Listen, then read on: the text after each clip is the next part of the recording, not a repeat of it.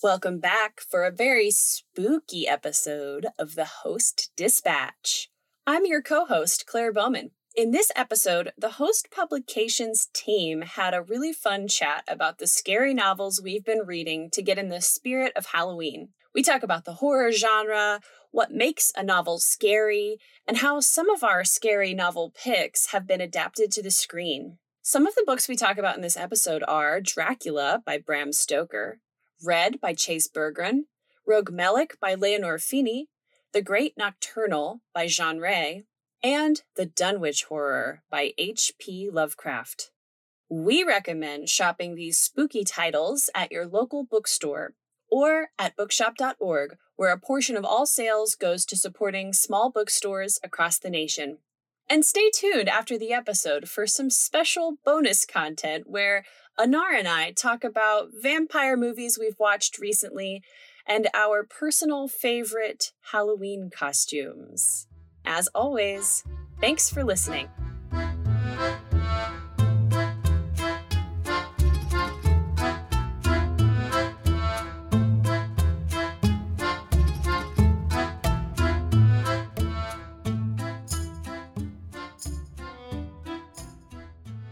Here we are. Halloween. Yeah, Halloween. Almost. It's a weird one this year. Full moon, blue moon, Halloween. I am so grateful that, Claire, you were like, let's do a Halloween episode, because without the parties and, I mean, not that we're huge partiers, any of us, but even just going into stores to see the decorations or planning a costume, you know, we're missing that this year. We are. But now I feel like I'm in the most spookiest spirit because of prepping for this episode. So Yeah, I've been trying to get spooky. I've been trying to think of pumpkins, carved pumpkins. Wait, you carved a pumpkin? No, Oh. not this year. Not this year. But I watched people do it on TV. That's our lives now anyway. Oh, did you do that thing? No, but I watched someone do it on TV. They were using chainsaws. Oh. They were using chainsaws on these pumpkins. They were big pumpkins and they were making giant things. Wait, is there a reality TV show in which they carve pumpkins? Yeah, it was a contest, $25,000 to the winner, and they made these gigantic pumpkin things and stuff like that. Well, I'll be looking that up later. Yeah. Very cool. I was watching Halloween Wars on Hulu and felt really festive watching that. It is terrible, but it was kind of like you know those chef shows where people compete and they have like a team. Yeah. It's like that, but with Halloween decorations. Wow.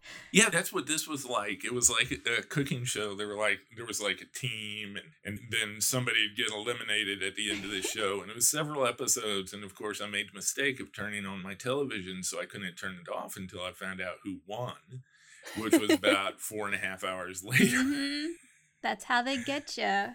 And I have had to cancel all this Halloween pumpkin carving paraphernalia that I'd ordered online because it looked so cool when they were doing it, and I ordered it and I was like, oh, the show was over. I said, I gotta cancel this crap. I need you to place that order again. No. Yeah, we've canceled so many orders. This is what quarantine has done to all of us, though. I like that, though. That's like a way to get into the spirit of Halloween. It is. Usually I go into the store and I just end up coming out with a whole grocery cart. But that's Annar and me at Target. Yeah. We love our Target. Oh, God. We do. Back right corner. The farthest point, that's where they put their seasonal stuff. It's such a strategy because you buy snacks, you buy outfits, you buy dog things, candles along the way. Marketing. It's all about marketing, which is scary in its own right. Yes. Another way to like get into Halloween, I think, besides, you know, going to Target and watching reality TV, I liked reading scary books. Oh yeah, reading scary books. Woo. I mean, I know we have like our scary books we're going to talk about for this episode, but I am curious to know if you guys have like favorite scary novels that we're not maybe scheduled to talk about today. Well, I think that, any of the Stephen King books that I've read in the past, like the Pet Cemetery and things like that, it's been a long time, but those things scare the bejesus out of me. They really do. They really do. And I like reading over and over again classic M.R. James horror stories like "Oh Whistle and I'll Come to You, My Lad." I love that story, and it's a very subtle story. And then you close it, and you're like, "Why am I terrified?"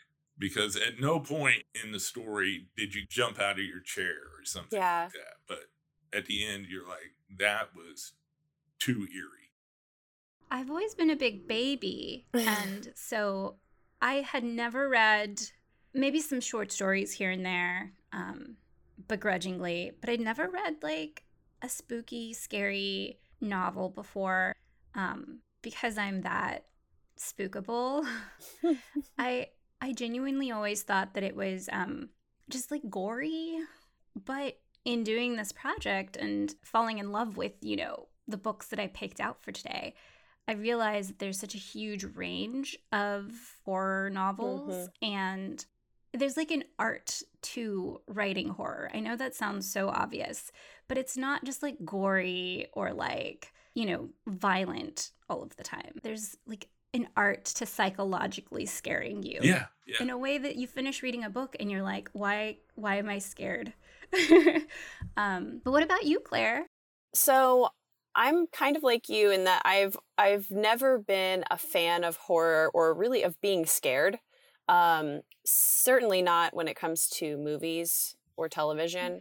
But I, in recent years, got a little bit into spooky books, but more like psychologically thrilling books, or a little bit more in the ghost story genre, by way of becoming totally obsessed with Shirley Jackson. Once I read her book, We Have Always Lived in the Castle, I was obsessed with her and still am. And then, of course, her famous scary novel. I don't know if it really is classified as horror. I don't think it really is, but it's called The Haunting of Hill House, which maybe a lot of people know about now because they made a Netflix series about it in the last couple of years. But I'll just go ahead and say on the record, that Netflix series is an abomination and it should not exist. So sorry if you like it, but it's not even the same story as the book. And there's a character on that show who writes, I did watch it, yes. There's a character on that show who writes a book called The Haunting of Hill House, and it's a man. So they took Shirley's work and like appropriated it in, I think, just the worst possible ways. It's also really cheesy. But yeah, I'm obsessed with Shirley Jackson, and I love The Haunting of Hill House and We Have Always Lived in a Castle. Those are my faves. Noted. I think this is a new tradition, so Yeah. I'm definitely up for recommendations. I never ever in my life thought I would be this obsessed with the horror genre. This is pretty exciting. This is fun. Thank you for bringing this to our lives, Claire. Yay! I was going to ask you guys before we started, what makes something scary for you? You said that it's not about people's heads getting chopped off and gore and stuff like that. But what is it that makes something scary for you? So in film and in photography and in audio, I hate the jump scare. Blood makes me very squeamish. A lot of violence always feels directed towards vulnerable characters, towards women and people of color. There's always, like, oh, if there's a person of color in a scary movie, they're always the first one to die. They never make it to the end, which is what's so fascinating about some of Jordan Peele's projects, is that it kind of flips that narrative. But definitely just like violence and gore and blood and things being chopped off. But in literature, I find that it's more like, in what I've read so far, just like you're turning the pages and there's a tension that's building and you don't know where it's going. And I think that's really fun. And that sits with you all night long. And then you keep reading the next day. And I think that's kind of what's been scary for me. What about you, Claire? I totally agree. Not a fan of horror films, classic horror films, although I'm dabbling. And largely due to the fact that I just don't like gore. But like you said, that kind of thing doesn't really happen in a novel. I mean, you can certainly have gore, but those aren't the books that I read in order to feel a little scared. Mm-hmm. Like Shirley Jackson's novels, the two that I mentioned, it's psychological to put it, to sort of reduce it down to a word. But what that is to me is I'm in the head, I'm in the brain of a character who is also being scared. Yes. That's what's happening in definitely The Haunting of Hill House. And that character whose brain you're inside of by way of reading her sort of stream of consciousness, first person perspective, they're an unstable character as well. They are not working with full faculties. And so you feel that way as soon as you start reading the book. You're in Eleanor's head and you are freaked out because she's freaked out. And then I love, like you said, that slow build page after page. That's what the novel has going for it for horror, is to sort of burrow into your consciousness page by page and the mystery unfolds. So I already have goosebumps just thinking about that process because it's so cool and it's also so scary. What about you, Joe? Well, I agree with both of you, and the psychology, but for me, one of the things that really will spook me is the setting. It's the setting, and it's the language, that the author uses to set something up, not just as dark, but as surreptitiously dark. I don't even know what that means, but what does surreptitiously dark mean? But it throws you off kilter a little bit, and it's like, what's going on here, and it just, it takes you somewhere into a realm. It takes me into a realm of doubt and mystery, and I don't feel like I've got a good grip on what's going on, that things are slipping around me. And then all of a sudden, it's not a pop-out scene or something like the movies, but then something happens and this whole psychology just plays out, and then, it just dissipates. And I really, that's the kind of thing I like. There's a darkness, and it's just like there's a feeling of unease that I can't quite get a grip on. Yeah. And that's, where the short story I picked and the novella that I picked, kind of feel like they are. Unsettling. So when I worked at Malvern Books, there was always this copy of Dracula on the shelf. It's so beautiful. It is gorgeous. It is by Four Corner Books. And I'd wanted it for what feels like the longest time. But when you have a budget and you're like in a bookstore full of brand new poetry books every week, it's hard to prioritize Dracula. And that's a big hardback edition of Dracula. That's not a cheap one. It is huge, but it is worth the investment. Let me tell you a little bit about the book, because I feel like a lot of people might already be familiar with Dracula. But Dracula is by Bram Stoker, and this copy by Four Corners is accompanied by pencil drawings by James Pyman.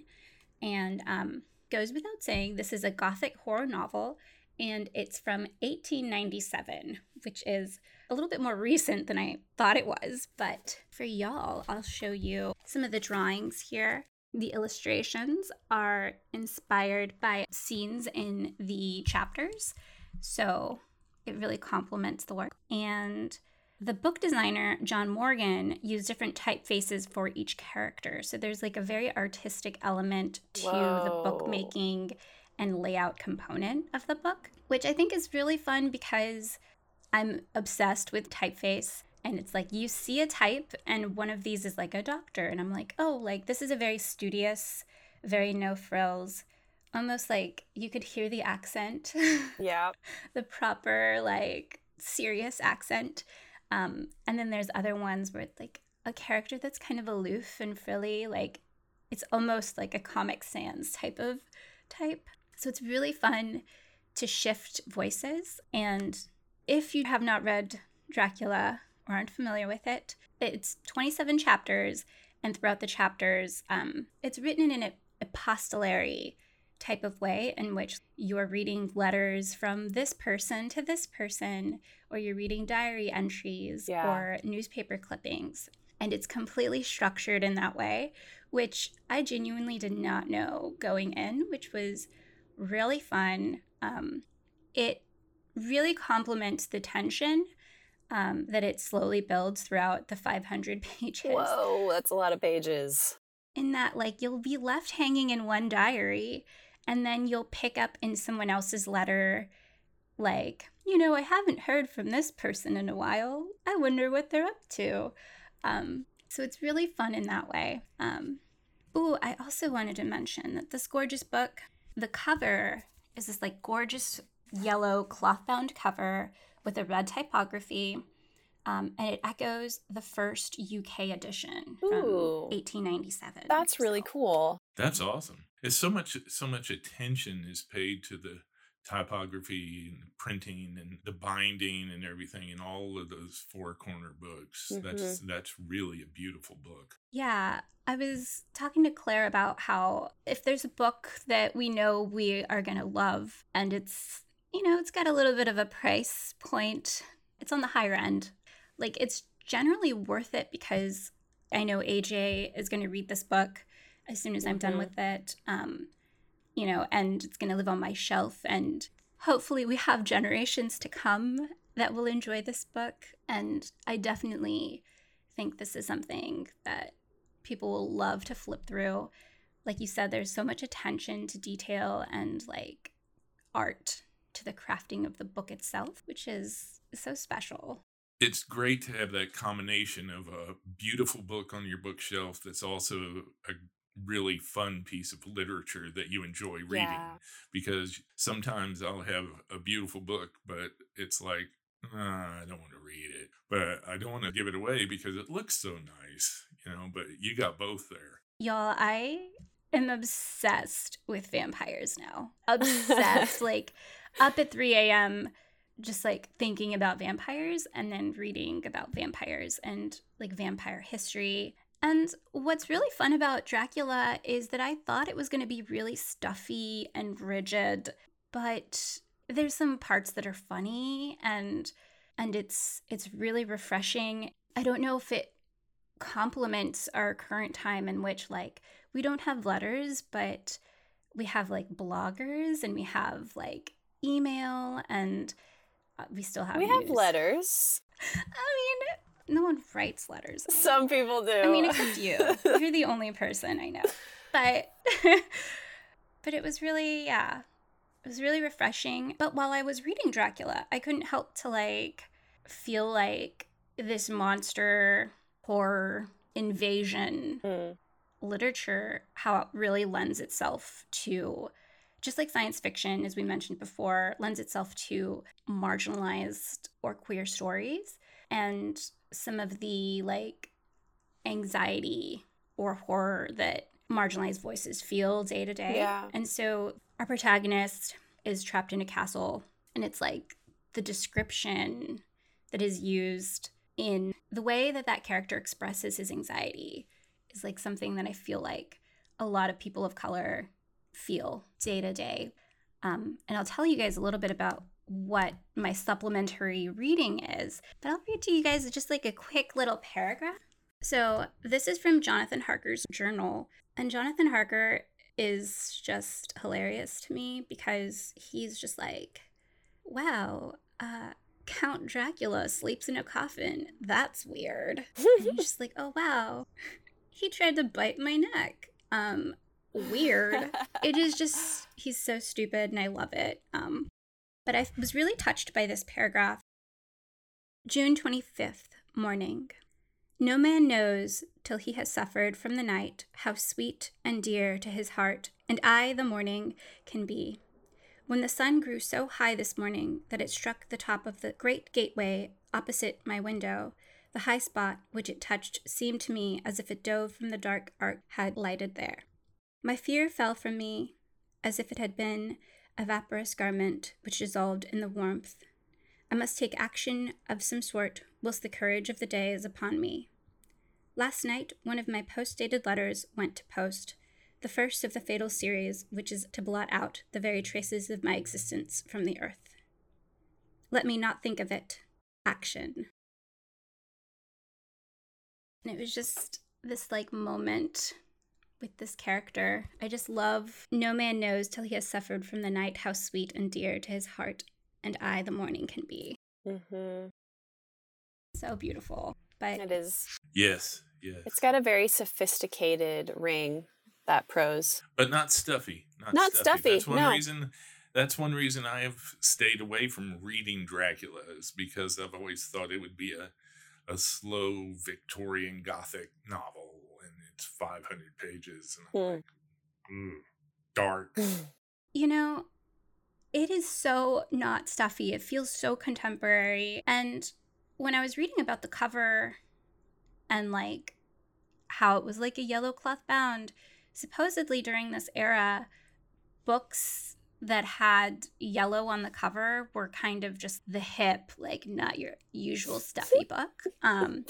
So it was already kind of considered almost what I would describe as hipster-ish or indie. And so it is 500 pages, but something that I've really been comforted by is that it is 500 pages because it's just a slow burn. You have all of these different characters that you step into their head with. So it's not like you're stuck with this one person. You have varying perspectives. It's really nice. That's awesome. That was really good. I'm so excited about that book. Oh, yeah. It sounds awesome. I wanted to mention my supplementary reading because Dracula is just very masculine. It is very much a man's world.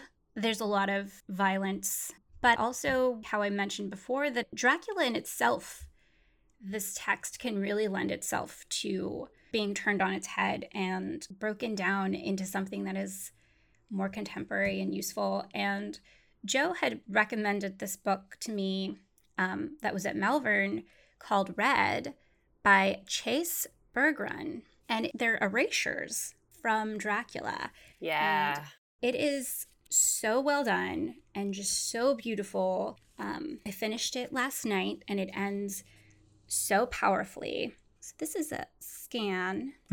That's awesome. We'll post these on Instagram, some of the erasures. That is such a cool project. With the erasures, an eraser's hard to do and hard to pull off. And this stands alone as a work of art with or without Dracula.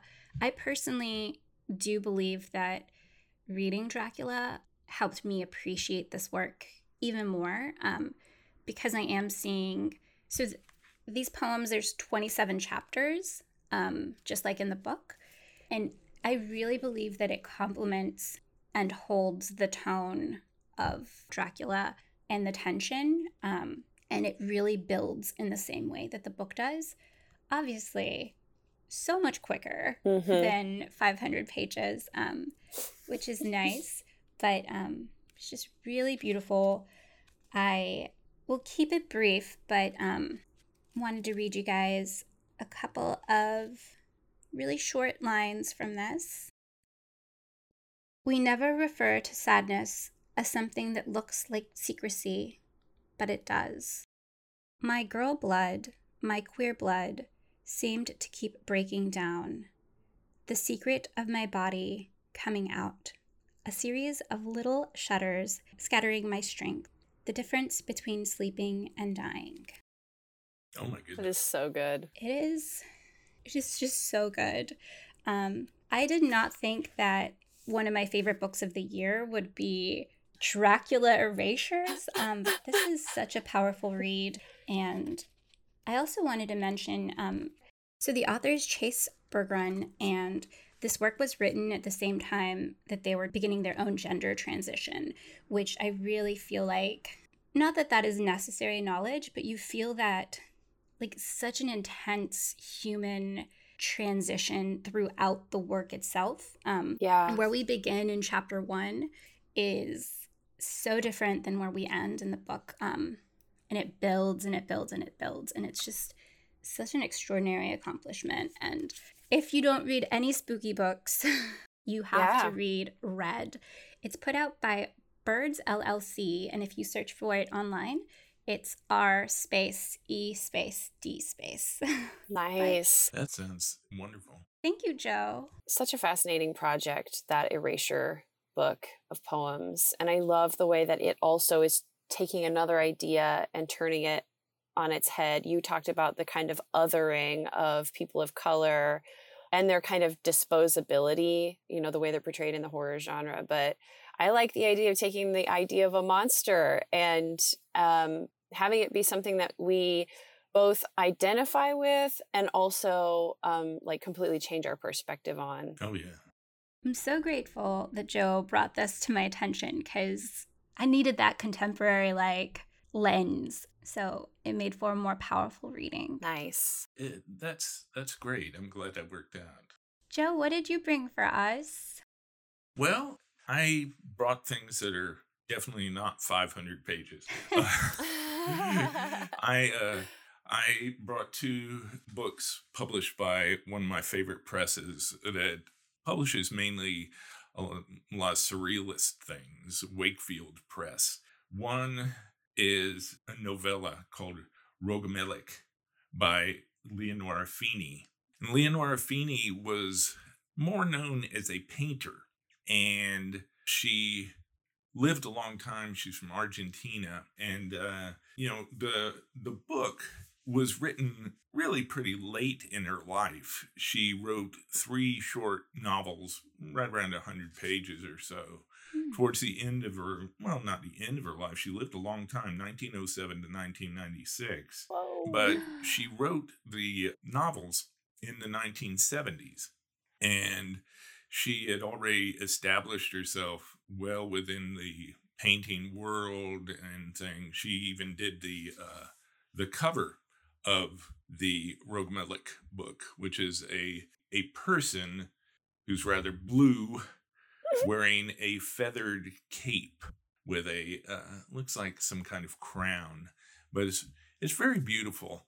And the bio, if I could read just part of it, puts it very succinctly that the surrealists tried to co-opt her, but she said she never identified with them, rejecting the role of muse, which the surrealist, being a very male movement, put women into. Mm-hmm. So she rejected the role of muse. She focused on portrayals of women as subjects with desire as opposed to objects of desire. Oh, that's awesome. And was groundbreaking in her explorations of mythology, androgyny, death, and life as mannerist theater. So she's a very interesting woman and very strong woman. And if you look up her artwork on the internet, it's just stunning. It's just stunning. I'd like to own a print or 2 of some of her things. They're very, very beautiful. And the New York Review of Books has used her artwork on a couple of their titles. And she's quite well known. But this novella is about a journey to a mysterious island. And it's a first-person narrative, and it just starts with, I never travel, but I heard about this island and I had to go. And you get on the ship to the island, and your first dinner, there's a cat sitting across from you. It's that kind of world, and as I said, it's disconcerting, but their adventure gets deeper and deeper into, what the surrealists would do. It's a dreamlike world that also borders on the very real, because it's a dream that is your desire in some way. And this main character is driven to go to this island where there's therapeutic services performed by monks, and they massage you and put oil on you. And at one point, towards the climax of the novel, there's a costume party because the king is going to arrive. And the monk who's been giving therapeutic massages to the narrator dresses the narrator in octopuses that have been trapped from the deep lagoon out in front. And so, whereas the cover shows somebody dressed in a cloak of feathers, at this point, this guy has tentacles coming off of him, and they're different colors. They're lavender, they're mauve, they're turquoise. It's very, very richly described, but that's his costume. Wow. So that's where you're living. And then during the party, there is a performance of some music. And I just wanted to read this short section just to give you an inkling of the type of displacement of where you feel. Yes, please. So he's at the party and he says, the rest of my body is describing the music. The rest of my body heard before my ears did. Little by little, brief sounds, a jingling, the sounds of tiny bells reached my delighted ears. Then the very distant notes of a glass harmonica, a harpsichord, and even drums, guttural sounds, dissonances. I was also getting used to the fading light, to those pale reflections that seemed to come from the sea. We had an overview from on high. I stared at the three walls, and I saw, or thought I saw, all the bones beginning to move slowly. I saw the iliac bones bunched all together. It's a room full of bones, throbbing, creating strange shapes of crowns and fans. I saw the tibias rise like piano keys, sometimes playing in groups. I saw the femurs turning round and other bones, clavicles, great trochanters, vertebrae, making spherical clock-like motions, abruptly stopping from time to time. The music grew more and more intense, audible, with broad harmonies. Certain notes were coming from a part of the wall where the bones were half hidden by creeping lichens. That's where our party is. And this guy's enjoying that wearing a suit of octopuses. And so, quite the party. Joe, can I just say that just based on your description of who this writer was, I was already primed to be obsessed with her. And after that passage, I can already tell you I will be calling Malvern Books and buying whatever they have that she's written, because the painter turned writer is such a fascinating type of writer to me. I love Leonora Carrington. I love Etel Adnan. Her poetry, very different painter, very different writer. It's fascinating. And I feel like the obvious connection is it would be very visual, you would think. And I love that passage really was visual. The femurs, like piano keys, is kind of like cartoony, but really delicious imagery, Yeah, yeah. What was that first line? My body hears. Yeah, my body heard before my ears did. I love that. Yeah. You so know cool. What that feeling is. You just know, Yeah. Oh God, that is spooky.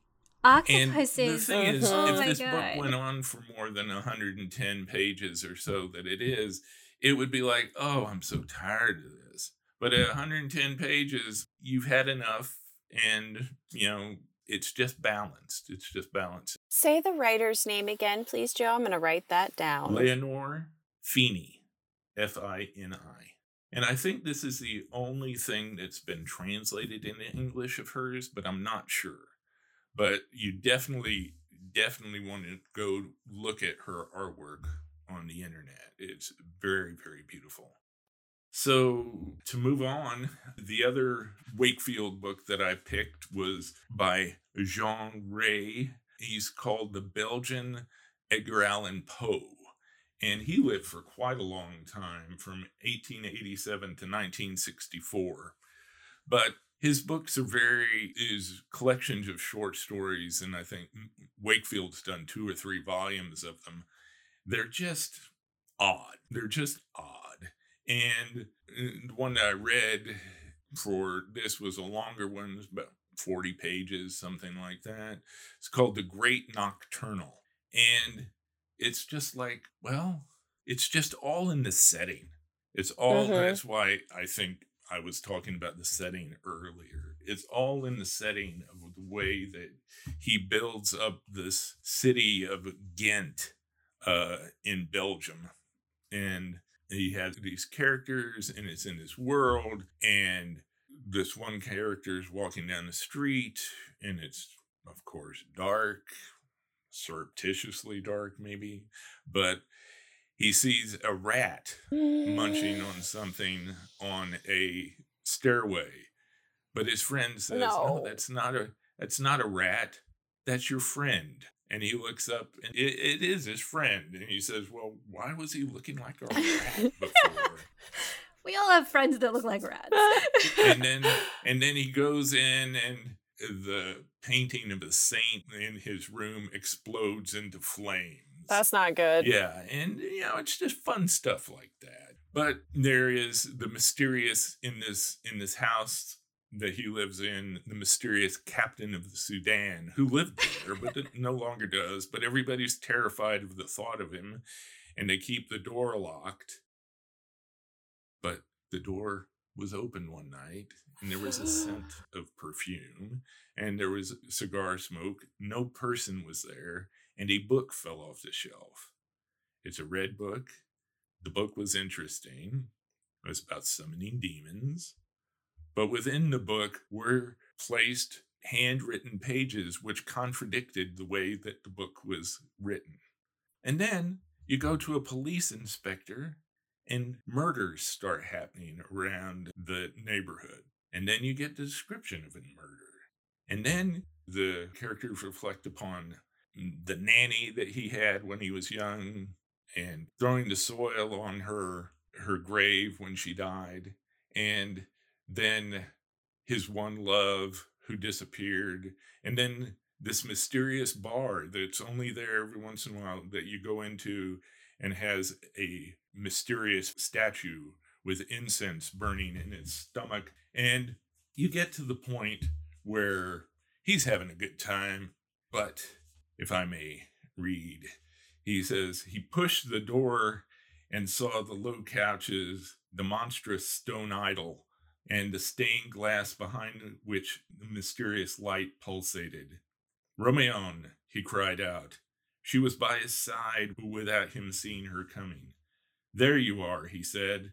Now I know what I've desired all my life. She fixed a long glance on him, then murmured in a low voice, ah, how sweet it would be if I were alive now. Alive? She hugged him, and he felt a great cold invade him. I've been dead for many years, my friend. Theodule uttered a cry of terror, but at the same time, terrible joy invaded him. Romeon, yes, I recognize you very well. That's his first love. And yet I detect another within you. A supple, sturdy arm went round him, and he felt himself drawn to a body firm, yet cold. Miss Marie, his nanny. This is sick. If you want, she said, one day you may realize that though strange and terrible, the truth is simple. Time was between us, but it no longer is. Come. Behind the glass, the light suddenly grew frenzied. Theodule, the main character, pointed to it, and Romeon quickly brushed his hand aside. No, pretend it isn't there. What is behind there? The woman made a gesture of dread. There will be plenty of time to know, my dear, when I return to you. And she pressed her lips to his to avoid a question. How many years has it been since I kissed you like that? Can you tell me who I am now? Oh yes, Romeo. No, Miss Marie, I loved you. Now I know it is my destiny to love you. For this I obeyed the book, and upon the aid of the Great Nocturnal. The woman let out a terrified cry. And you dragged me from the tomb for this? Wow. Wow. That's just fun. That is so intense. So it sounds like a touch of murder mystery, a touch of the occult, And a whole lot of like surrealism and ghosts. Yes, the whole thing of the desire, the secret book in the text within the text, and all that kind of wonderful stuff. Wow. Yeah, that's the part that sounds occult. Whenever there's a secret text for summoning demons, I just go ahead and assume that witches are involved. Yes, very much. I love it. Thank you. So those are both from Wakefield Press? Those are both from Wakefield Press. I love it. That's such a great press, too, if you're interested in body horror and surrealism and just kind of dark novellas. I feel like that's their niche. Yeah. Thank you, Joe. I enjoyed your reading of that.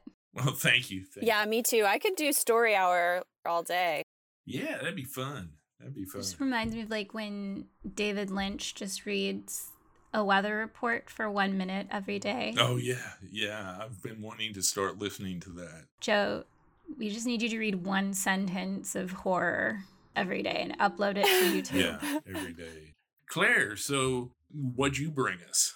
So I wanted to read a kind of classic horror novel, since I really hadn't ever before. And I got the Dunwich Horror by H.P. Lovecraft. Ooh, I love that. It's a really cool edition, which was put out by Melville House Classics. Speaking of octopi, it's got, some wriggly-looking turquoise tentacles on the cover, which is really fun. You just automatically know when you pick it up it's a monster novel. So yeah, I don't know that much about horror genres in literature, and I know a few terms, but I know that monster novels seem to be their own kind of thing. But even within that, Lovecraft was such a famous, or became such a famous founder of horror, that Lovecraftian horror is an actual genre. So he was an American writer of weird and classic horror fiction, and virtually unknown during his lifetime. He was published almost exclusively in pulp magazines before he died in poverty at the age of 46. But yeah, now he's regarded as one of the most significant 20th century authors of supernatural and horror fiction. And so his writings based on the Cthulhu mythos. Yeah, that's it, Cthulhu. So that mythos inspired a large body of horror pastiches, including like games and music and media, and all these characters kind of recur in other writers' horror writing. And so the settings and themes from that mythos is considered Lovecraftian horror. So like I said, he has this whole genre around him. And I do want to name right off the bat a couple of things. Number one, he's famous for being horrifically racist. Yes. In ways that go beyond just being the product of his time, right? Like he was born in the late 1800s and lived into the 1940s. But even beyond just being a white man living in those times, I found this online. His wife, Sonia Green, describes watching him being driven into a rage at the mere sight of minorities, and says that he explained his behavior thusly: "It is more important to know what you hate than it is to know what to love." So he was very open, apparently, about his racism. And there's a poem that I won't name that he wrote that you can find as another famous example of how he felt about Black people specifically.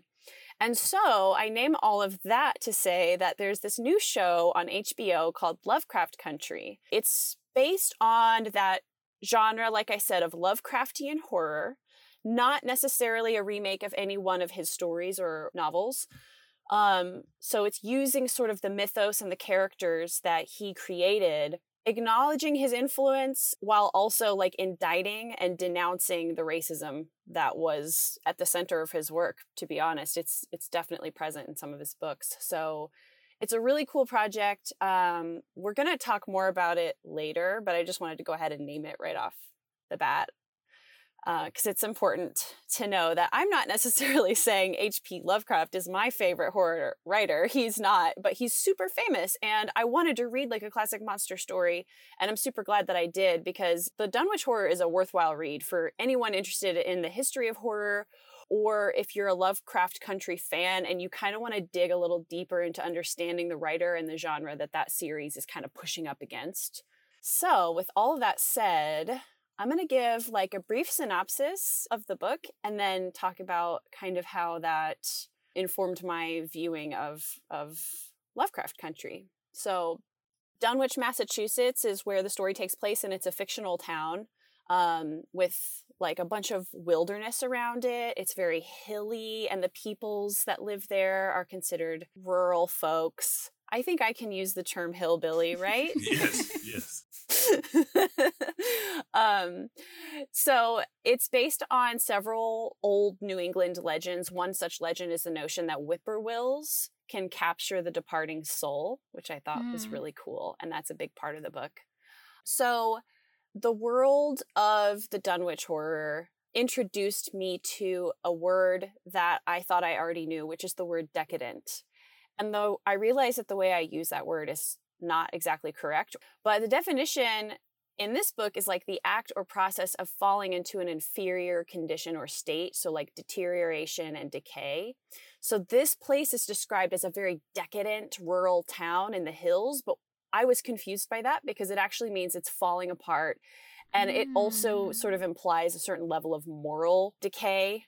The town people, Lovecraft writes their dialogue in a phonetic way, the way that it's spelled. So you get the sense that they have a really thick accent of some kind. It's not the kind of, Southern accent I'm used to. So it's hard for me to imagine what it sounds like, but their speech is really, really heavily aestheticized.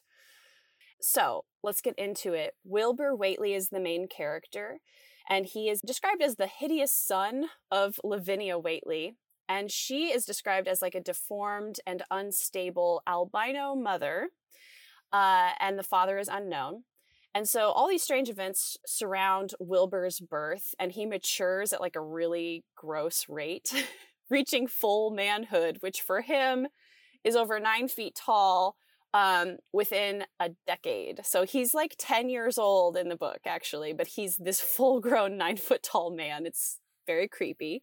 So we already have kind of a monster element happening right there. And the locals shun them. Dogs fear him and go crazy whenever he's near. His grandfather, who he and his mother live with, is some kind of like hillbilly sorcerer and indoctrinates him into all these dark rituals. And the family, they go into town and the locals are all freaked out because they keep buying cattle. But then when they look up at their pasture, there's no more cattle than there were the day before. Like they just disappear. So they're obviously doing something sinister with the cattle. And you come to understand that they have this sort of sequestered and unseen thing or presence in their house. And year by year, it grows. And so the townspeople are actually putting it together. They're like, okay, they've boarded up the house. There's a thing in there, and the cattle are disappearing. We kind of know there's a monster in there. We just don't know what it is. And we are super scared of these people. And Wilbur's grandfather, the hillbilly sorcerer, dies, and the whippoorwills take his soul. And the mother dies soon afterwards as well. And so then you just have Wilbur and this colossal entity up in this farmhouse. And Wilbur goes to a university he wants to get his hands on a copy of a book called the Necronomicon, which is cool. It's a callback that comes up in Lovecraft Country.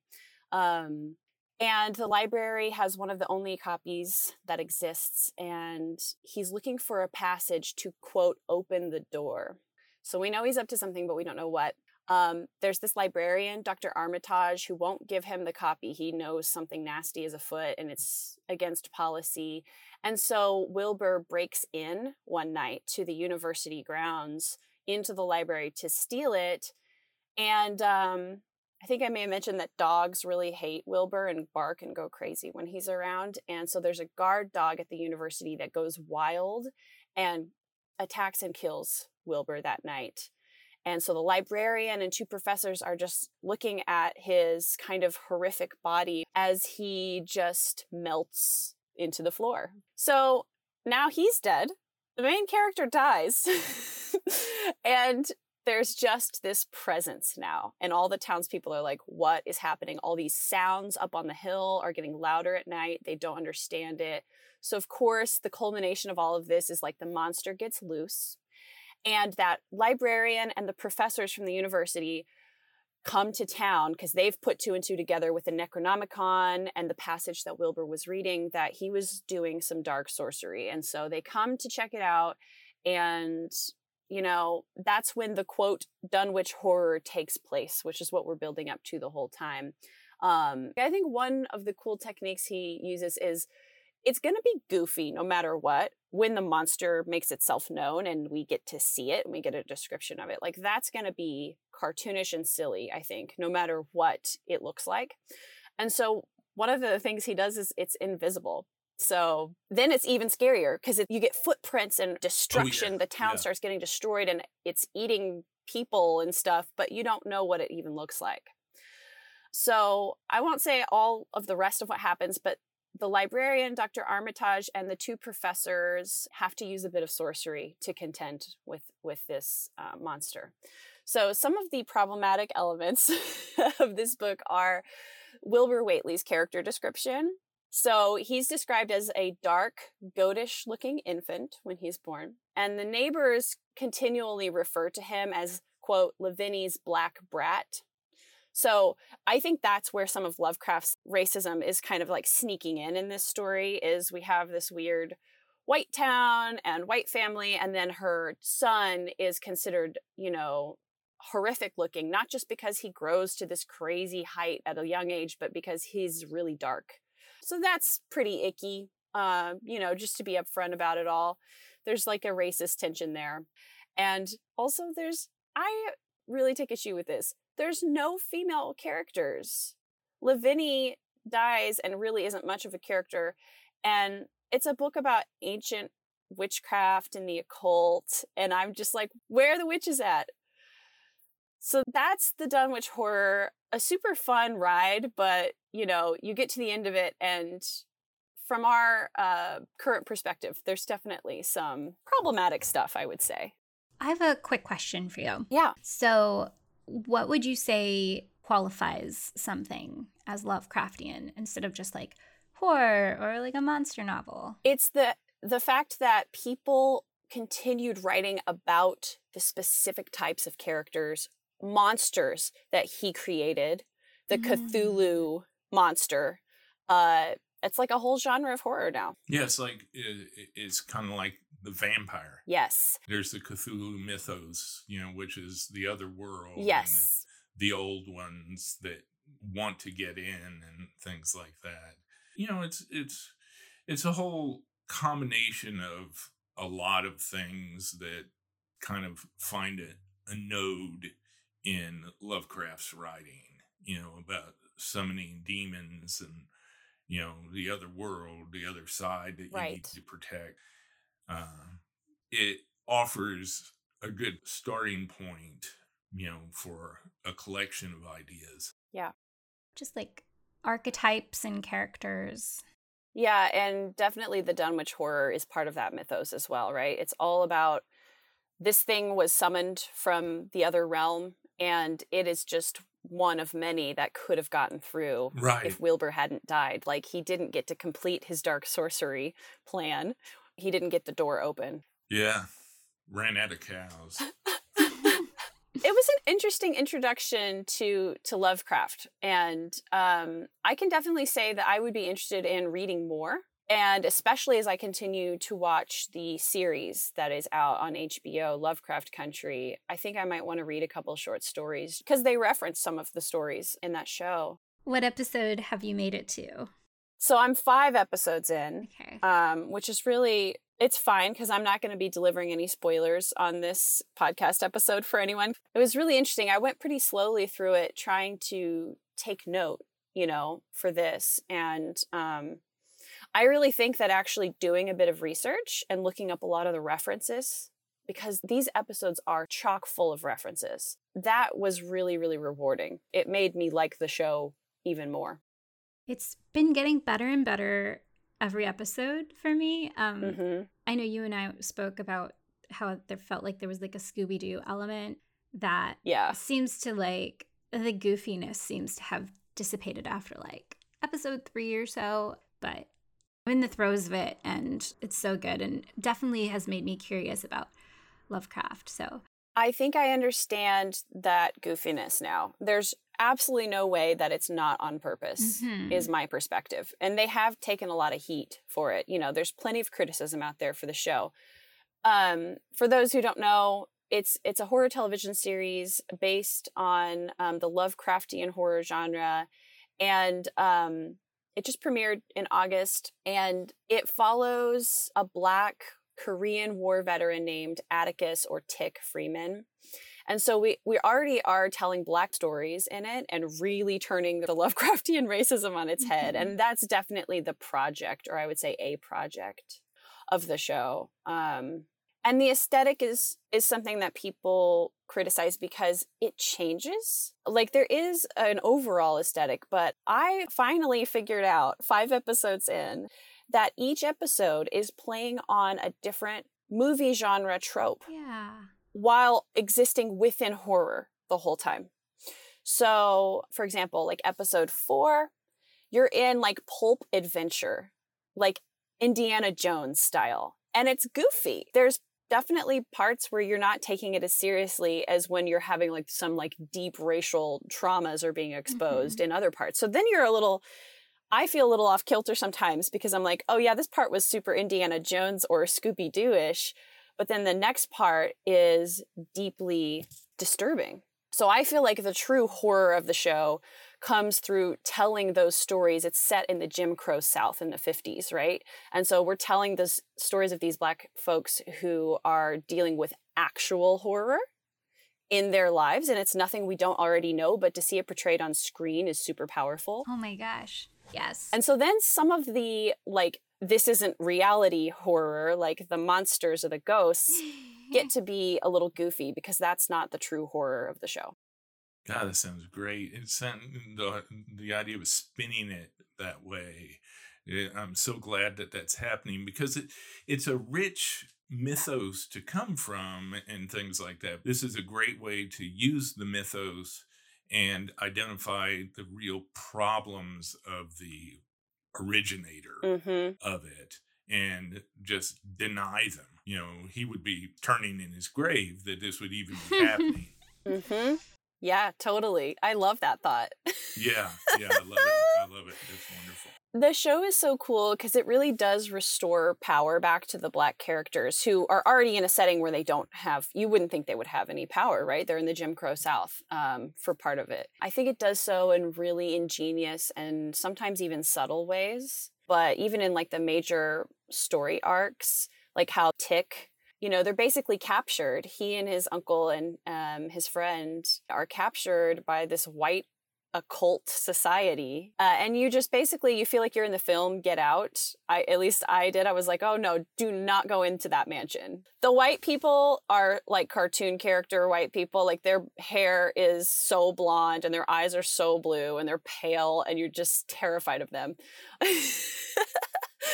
But yeah, they do go in there and they do get captured and bad things do happen to them. And then, you know, by way of like a bloodline narrative, Tick basically gets the power back. You're awesome. All the way through episode 9, right?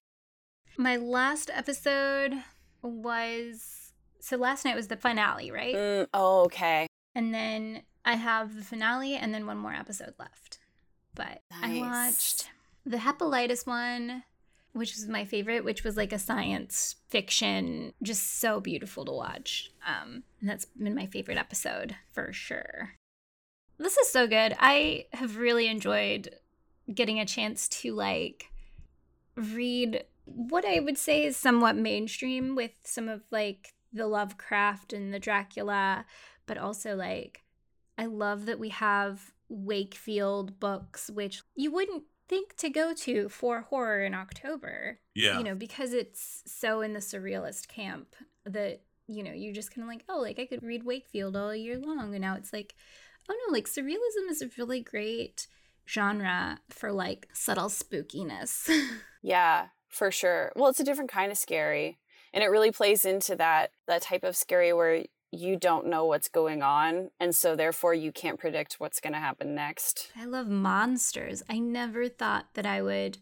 And I just love monsters in that, like you mentioned before, as a representation of ourselves, but also it could be a representation of what we feel oppresses or scares us. And I think that's really powerful. Yeah, it's like this quote I found when I was researching Lovecraft Country. A writer who was talking about the adventure episode 4, says that part of that critique on how, like, when was the last time you saw an Indiana Jones style film that was centered around Black people's experiences? You know, even in a totally fictional, bizarre way, it just doesn't exist. And the quote is, "One man's exploratory adventure is a horror story for an entire indigenous culture." Yes. That really sums it up, not just on a fictional level, that's real. Like, the exploratory adventures of white people have literally resulted in genocide for indigenous cultures. So I thought that was just such a powerful way. When I read that line, I was like, oh my God, like the goofiness of it kind of melts away. You're just like, yes, like this story really needs to be told. Yeah, that's invasion horror. With like H.G. Wells and some of the other popular like invasion horror writers. You have aliens from outer space. You have monsters coming up. You've Godzilla. You have, these other creatures invading us. But in reality, if you really make it a realist experience, if you take from real life, this all really lends itself to making it realistic. And I mean, what is more horrific than reading the news? Right. Really seeing and being aware of like what colonialism has done and what's happening around the world. I mean, climate change is a horror story. And that idea of the other in horror, and like that, like you said, the alien invasion, the monster invasion, it's something from the outside coming into our little rural hometown that we thought was so tight and so safe. That idea, at least in Lovecraft's work, the other has been someone, if related to human beings at all, related to people of minority groups. And that's asinine, because if anything in history really like resembles that genre of writing, it's white people colonizing. This genre is really, really ripe, like you said earlier, for telling the stories of people of color. Yes. Perfect. Hey, that was awesome. I love Dracula. I love the Dunwich Horror. I read that when I was, nightmare age, and it still gives me the creeps. And thanks for listening to my stuff, and thanks for having me on the show. I love talking to y'all. Joe, it's always such a pleasure to have you on the show. Yay, this was super fun. So much fun.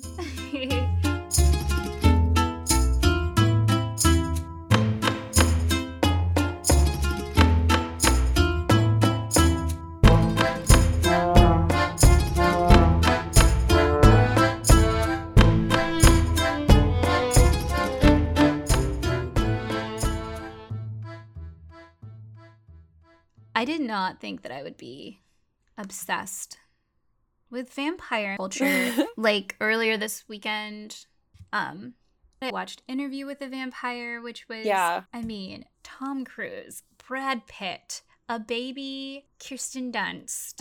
Like, they all have magnificent hair. That was really fun.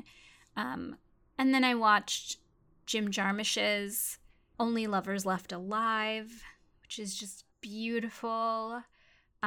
It's really just about like two vampires that have lived for a long time that love each other, and one of them is like living in Detroit and severely depressed.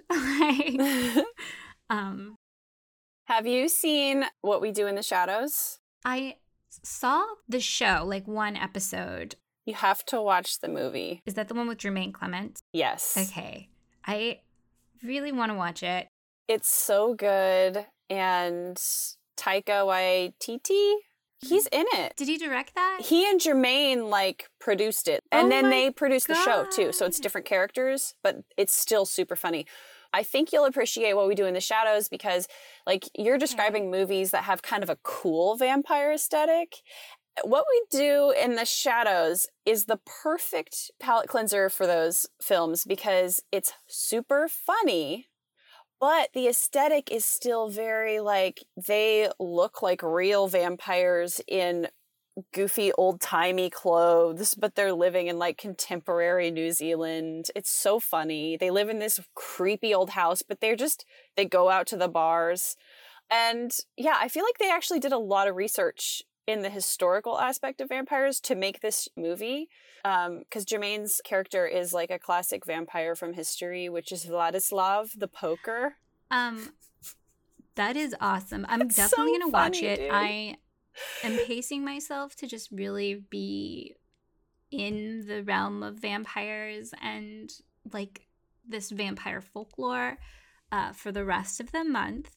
Because I'm just really having fun with it. And like you said that they did research for this movie, there's so much there, which is really thrilling. Yeah. Well, this was so fun to do research for. And I'm really, really glad that you're kind of getting into, we don't have to call them all horror novels, right? You're getting into spooky novels. Spooky. I like that. The word spooky is so much sweeter than scary. Bringing up Jermaine and Taika reminds me of my favorite costume. When I was 16, my best friend and I dressed up as the robots from Flight of the Conchords. Oh my God. We bought like foil and we like wrapped boxes and we saved like soda caps. And I remember we used like air ducts, metal air ducts as our limbs. We were like, I was 16 and I think he was like 18 or 19. So we were way too old to be in costume. Oh, I disagree. It was just so much fun. I really loved that costume. Do you have a favorite costume from your childhood? I do. So when I was very tiny, I must have been 4. It was before school. My mom asked me what I wanted to be for Halloween, and I told her that I wanted to be a tractor. And she was like, you mean like a farmer riding a tractor? And I was like, no, I would like to be a John Deere tractor. Oh my God, Claire. And she was like, my mom was so cool. She, we did not go buy costumes, okay? She made everything by hand. And she was trying to figure out how to make me into an actual tractor and told me, and I remember being super disappointed. She was like, you can't be a tractor, but you can be a farmer riding a tractor. And I was like, fine. So it's like, there's like this little picture of me where she had a cardboard box that she cut a hole in the middle and painted like a John Deere tractor. And then I had 2 straps made out of neckties that went over me to hold it. So it looked like I was sitting in it. And then I had a mustache painted on me and a hat and a little corncob pipe. Like, you did not need the mustache. I know, right? No, I was a male farmer riding a tractor. Oh my God. That is so sweet. Not a princess, just, I wanted to be a piece of machinery. I love how we were both pieces of machinery. I know. We were so not into being human. So cute, though. We're just a couple of little pieces of machinery. It all adds up in the end. It all makes sense.